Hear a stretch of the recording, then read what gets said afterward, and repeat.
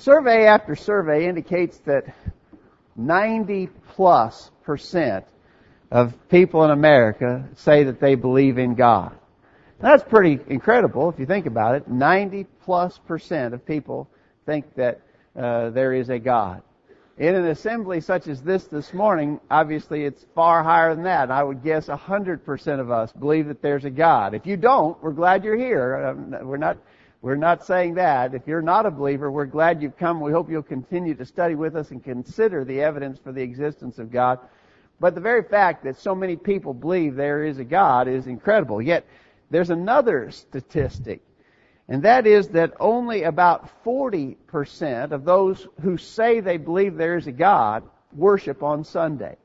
So less than half of the people who say they believe there is a God take the time or bother or go to the effort to worship God on a given Sunday. Now think about that for a minute. And it probably proves lots of things. There are probably a number of conclusions we could draw from statistics like that. But one conclusion I think is pretty obvious, and that is that apparently most people believe that faith is enough. That all you have to do is believe. That faith only is sufficient. Of course, there are many people in the religious world who actually teach salvation by faith only. All you have to do is believe. But what's evident from the statistic is there must be a lot more people who actually practice it. Some teach it, many practice it, thinking that all you have to do is believe in God. Just believe. Faith is enough. This morning we're going to study that concept. Our lesson's going to be based upon the text that Joel read for us earlier from James chapter 2. You may want to open your Bibles there because we'll be looking thoroughly at a very familiar text in James chapter 2. And we want to find out what does James 2 say about the idea of faith-only salvation. Before we get further into our study, we'll take just a moment to say thank you for being present today. We are glad for everyone, appreciate their diligence in coming. We have a beautiful Lord's Day, and we also have a great blessing in being able to be together to worship God, to offer Him our praise and devotion, which is the primary purpose for our assembly this morning. But also, we draw great strength and encouragement from one another. And so we appreciate you for being here to encourage us. Thanks for coming. For any and all who may be visiting with us, thanks for being here. We hope you'll come back every time you have a chance to come. Let's talk about faith-only salvation and look at it specifically from a familiar text in James chapter 2. What does James 2 say about faith only? Well, the first thing that it says is that it does not profit. Now, we might not use that kind of an expression. We would say something like, it's not helpful. There's no benefit to it. It doesn't do any good. It's not beneficial. It's not helpful. I'm reminded of a story. Alan, you may appreciate this. You've probably heard this story before. Some Boy Scouts were required at their regular meetings to give an example of some good deed that they had done recently. And so 4 of the scouts reported that they had helped an elderly lady across the street. And the scoutmaster said, well, that's nice to help a woman across the street, but did it take 4 of you to do it? And they said, yeah, it took 4 of us because she didn't want to go. Well, that's not helpful. That's not beneficial. That doesn't do any good, right? Faith only doesn't do any good either. In James chapter 2, we'll be looking at this text over and over again, so keep your Bibles open there. In James chapter 2, beginning verse 14, what doth it profit, my brethren, though a man say he have faith and have not works? Can faith save him? If a brother or sister be naked and destitute of daily food, and one of you say to them, depart in peace, be ye warmed and filled, notwithstanding ye give them not those things which are needful to the body, what doth it profit? Notice, he says there's no profit. What does it profit? If a man says he has faith and doesn't have any works, what's the benefit of that? Actually, he's suggesting that this is just empty symbolism. There's no substance to it. You say you believe, but you don't do anything about it? That doesn't even make sense. He illustrates it, I think, in a very clear way that we can easily understand by talking about someone. There's a person who doesn't have clothes or food, and someone says to them, well, I want you to be warmed, and I want your belly to be full. But you don't give them any clothes, you don't give them any food. That's meaningless, right?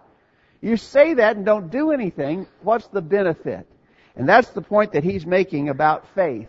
Faith without works, faith only, is of no profit. Jesus addressed this quite clearly in Matthew chapter 7. And I want to read that passage to you, though I know you remember it well. In Matthew chapter 7, beginning at verse 21, Jesus said, "Not every one that saith to me, Lord, Lord, shall enter into the kingdom of heaven, but he that doeth the will of my Father which is in heaven. Many will say to me in that day, Lord, Lord, have we not prophesied in thy name, and in thy name have cast out devils, and in thy name done many wonderful works? And then will I profess unto them, I never knew you. Depart from me, ye that work iniquity." Jesus said it's not enough to call him Lord. You've got to do something about it. There's no profit to just having faith if you don't act upon your faith. These points, I think, are quite clear.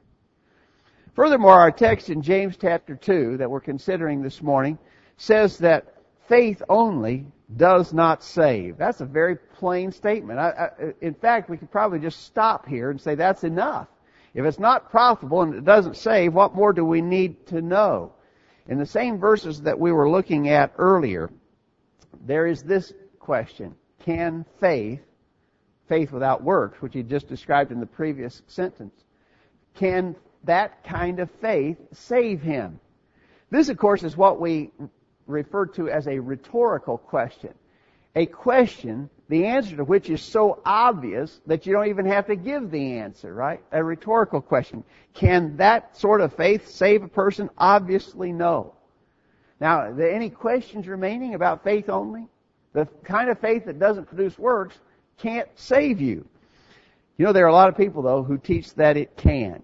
There are plenty of people teaching faith-only salvation.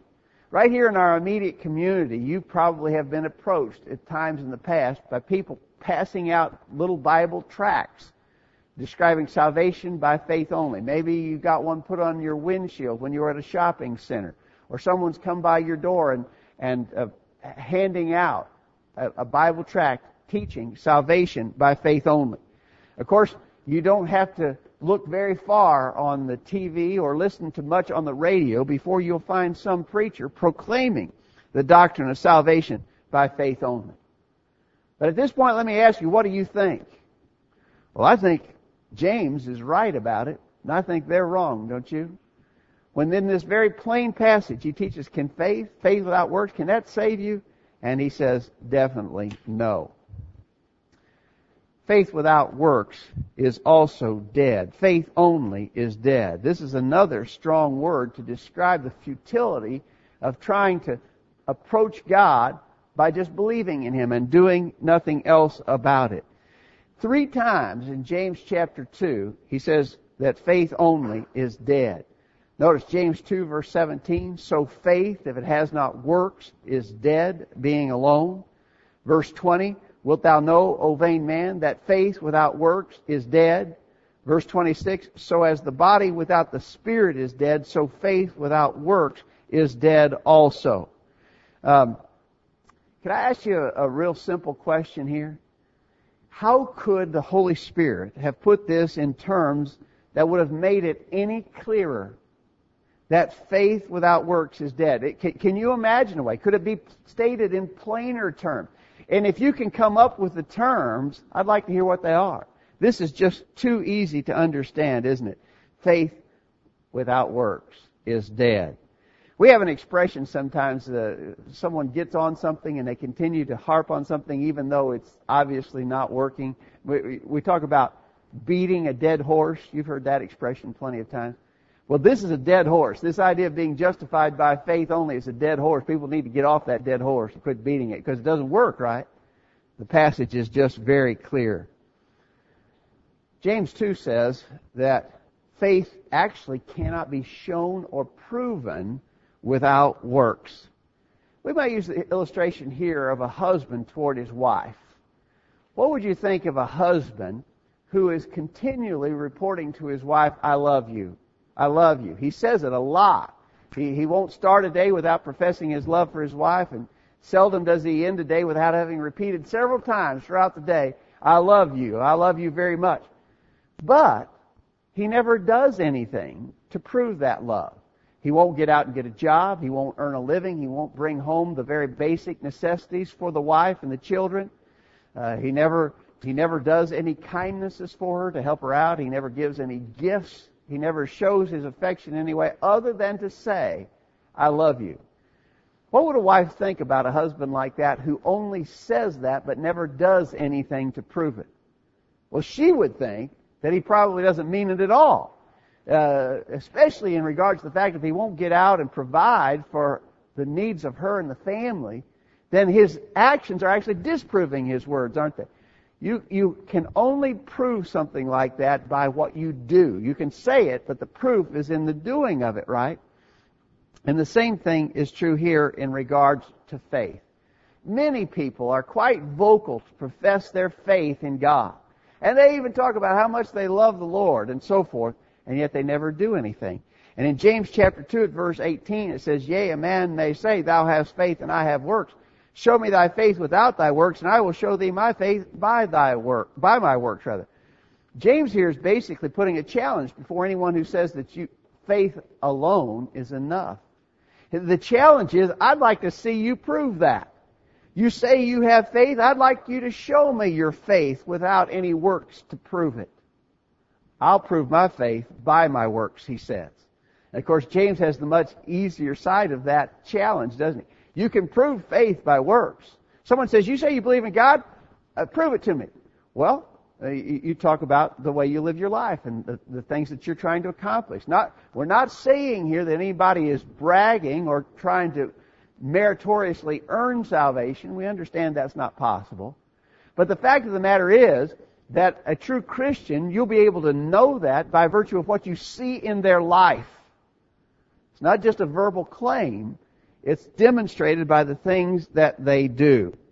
The point of it is clearly that there's no effective way to really prove that you believe in God unless you're doing something with that faith, unless that faith is active, producing obedience in your life.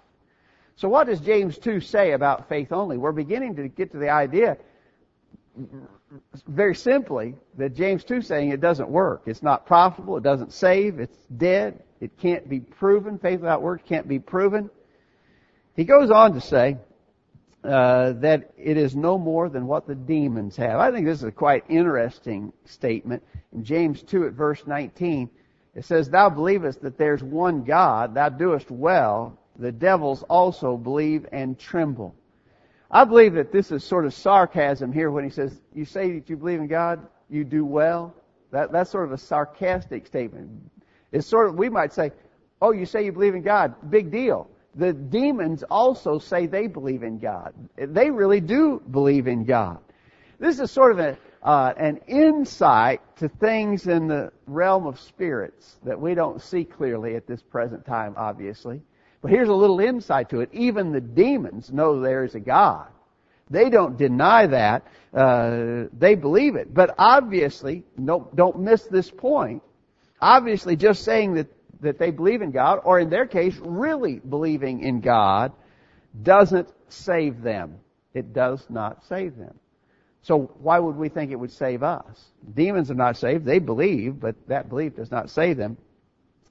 Sometimes when we're in discussion with people, when we're trying to convince them of their need to do something, to be involved in religion, to pursue spiritual interest, they will say something like, and this is intended to dismiss us or sort of push us away.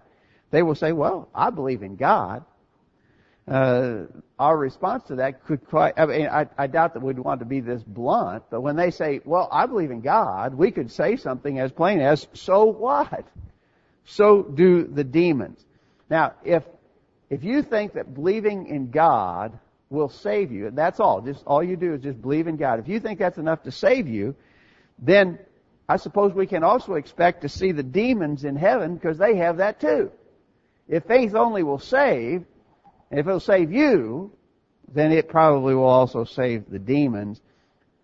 Faith only is nothing more than what the demons have. James 2 says that faith by itself did not justify Abraham. Abraham, of course, in the Old Testament is one of the greatest heroes of the faith. we all admire Abraham. We've studied his life many times, and he was a great person and set many wonderful examples. But faith by itself did not justify Abraham. What do you think, if you were to sort of set in a balance scale or compare your faith to Abraham's, how do you think you'd measure up? Well, Abraham had great faith, right? His was extraordinary. It's not likely that any of our faith could be compared favorably to Abraham's faith, but even in the case of Abraham, faith only didn't justify him. If it didn't justify him, surely faith only won't justify us either, right? Look at how his faith had to be connected with works of obedience. James 2, verse 21, was not Abraham our father justified by works when he had offered Isaac his son upon the altar? Seest thou how faith wrought with his works, and by works was faith made perfect? This is referencing an historic event that is recorded for us in Genesis chapter 22. You remember that Abraham and his wife Sarah were without a child, even in their old age, but they were promised that Sarah would have a child, and that promise was kept, and Isaac was the result. So Isaac is Abraham's only son by his wife Sarah, of course a cherished child of his old age. But at a certain junction, God said, I want you to take Isaac, and I want you to take him up on the mountain and offer him as a sacrifice. What did Abraham do? You've got to imagine what a challenge this was to him. Here's his son, his only son by Sarah, the son he loved so much, the son of his old age, Isaac. And yet God said, take this son and offer him as a sacrifice. And Abraham never hesitated. I'm impressed in the text there when you read it that he got up early in the morning to head for the mountain, to do what God had said. He didn't procrastinate. He didn't drag his feet. He was willing to do what God said to do. Now, we remember the end of the story was that he was stopped at the last moment. He had the knife raised and he was ready to kill his son to offer as a burnt sacrifice, but he was stopped. But what he demonstrated in all that he did leading up to that point in time was that he really believed God, that he had faith, and he was willing to do whatever God said. Faith was wrought with his works. Abraham was not justified by faith only. If it wouldn't justify him, what if Abraham had said, I believe you, God, but I'm not going up on the mountain. I believe you, God, but he just stayed in his tent. He never got ready and he never went to do what God said to do. What would you think of the faith of Abraham? You'd think there's something missing there, right? He says he believes, but he doesn't do what he's told to do. Well, how are we any different than that? Faith only did not justify Abraham. James chapter 2 says that faith only is imperfect. In James 2 there, again, where we were reading about Abraham, notice this last expression. By works was faith made perfect. Now, think about that for a minute. Do you understand the use of the word perfect here? By works was faith made perfect. The use of this word, and this is fairly common in the New Testament, the word perfect means complete or finished or full. And so by works was his faith made complete. And so the implication is that without works of obedience, faith is incomplete. Faith is necessary. We should stress this in our lesson. Nobody is denying the absolute necessity of faith. Without faith, it's impossible to please Him. For he that cometh to God must believe that He is, and He's a rewarder of them that diligently seek Him. Hebrews 11, verse 6. So nobody is downplaying the importance of faith, but faith is incomplete when it stands alone. It's made complete, it's finished when it's coupled with works of obedience. You got to have all things put together, and faith must be coupled with works. You ever got something in a box, and on the outside of the box it says some assembly required? Typically those are tremendous understatements. What it should say is major construction is necessary, But so you get this, and it's spread out all over the floor there at the house, little parts and pieces everywhere, and you're working on it, and you're almost done, and you find out that one of the critical parts is missing. What a frustrating thing. It's not complete. I don't have everything I need here, is the way you feel about that. That's the way it is with faith without works. It's incomplete. It's not enough. It doesn't finish the job. If all you have is faith, it is incomplete. And so, we see clearly, James 2 puts it in such plain, understandable. It's hard to imagine how anybody could misunderstand these plain statements in James 2. Finally, James 2 says justification is not by faith only. And I really think that here is the clincher in James chapter 2 verse 24. You see then how that by works a man is justified and not by faith only. I know that you've heard this 100 times because I've probably said it to you 100 times, but James 2:24 is the only place in the Scripture where the words faith and only are found together. Here's faith only. The Bible does talk about faith only, doesn't it? And what does it say? It says that we are not justified by faith only. I don't know how we could miss that plain statement. So, in quick summary, what about faith only? What's James 2 say? Well, it's not profitable. It doesn't save. It's a dead thing. Faith without works can't be proven. It's no more. Faith only is no more than the demons has. It didn't justify Abraham and certainly won't us. It is imperfect or incomplete, and we're not justified by faith only. Again, so plain, so clear, so easily understood. Now, how do people deal with that? How do the people who teach faith only, how do they deal with that text in James chapter 2? Well, they have to pretty much just ignore it, right? They just have to ignore the very clear conclusions of James 2. You've often heard of the reformer Martin Luther. You know what Martin Luther said? Martin Luther believed in salvation by faith only. When he was posed with James chapter 2, and it had such clear statements about the fact that you can't be saved by faith only, but he believed in faith only salvation. You know what Martin Luther had to say? Martin Luther is quoted as having said, James is a right strawy epistle. You know what he meant by that? He meant the rest of the Scriptures like silver and gold, precious things. But James is just like straw. In other words, he's saying James doesn't deserve to be equated with the other passages of Scripture. James doesn't deserve its place with other inspired writings. Why? Because it so clearly contradicted what he wanted to believe about justification by faith only. That's about all you can do with James 2, isn't it? It's just say either it doesn't belong there or I don't believe it. I'm not going to honor it, because you can't misunderstand what it says. James 2 belongs in our Bibles. It is inspired Word of God. It very plainly teaches us that salvation is not by faith only. What's your situation this morning? Do you believe in God? I said at the outset that my guess is that everybody here this morning believes in God. That's good. That's a good thing. But have you acted upon that faith? Has that faith caused you to do the things necessary to obey Him, to be subject to His will, to complete your faith with works of obedience? If you're not a Christian this morning, we hope you'll make that decision. Upon your faith, we beg you to repent of your sins, confess your faith in Jesus, and be baptized for the remission of sins. If we can help you, let us know.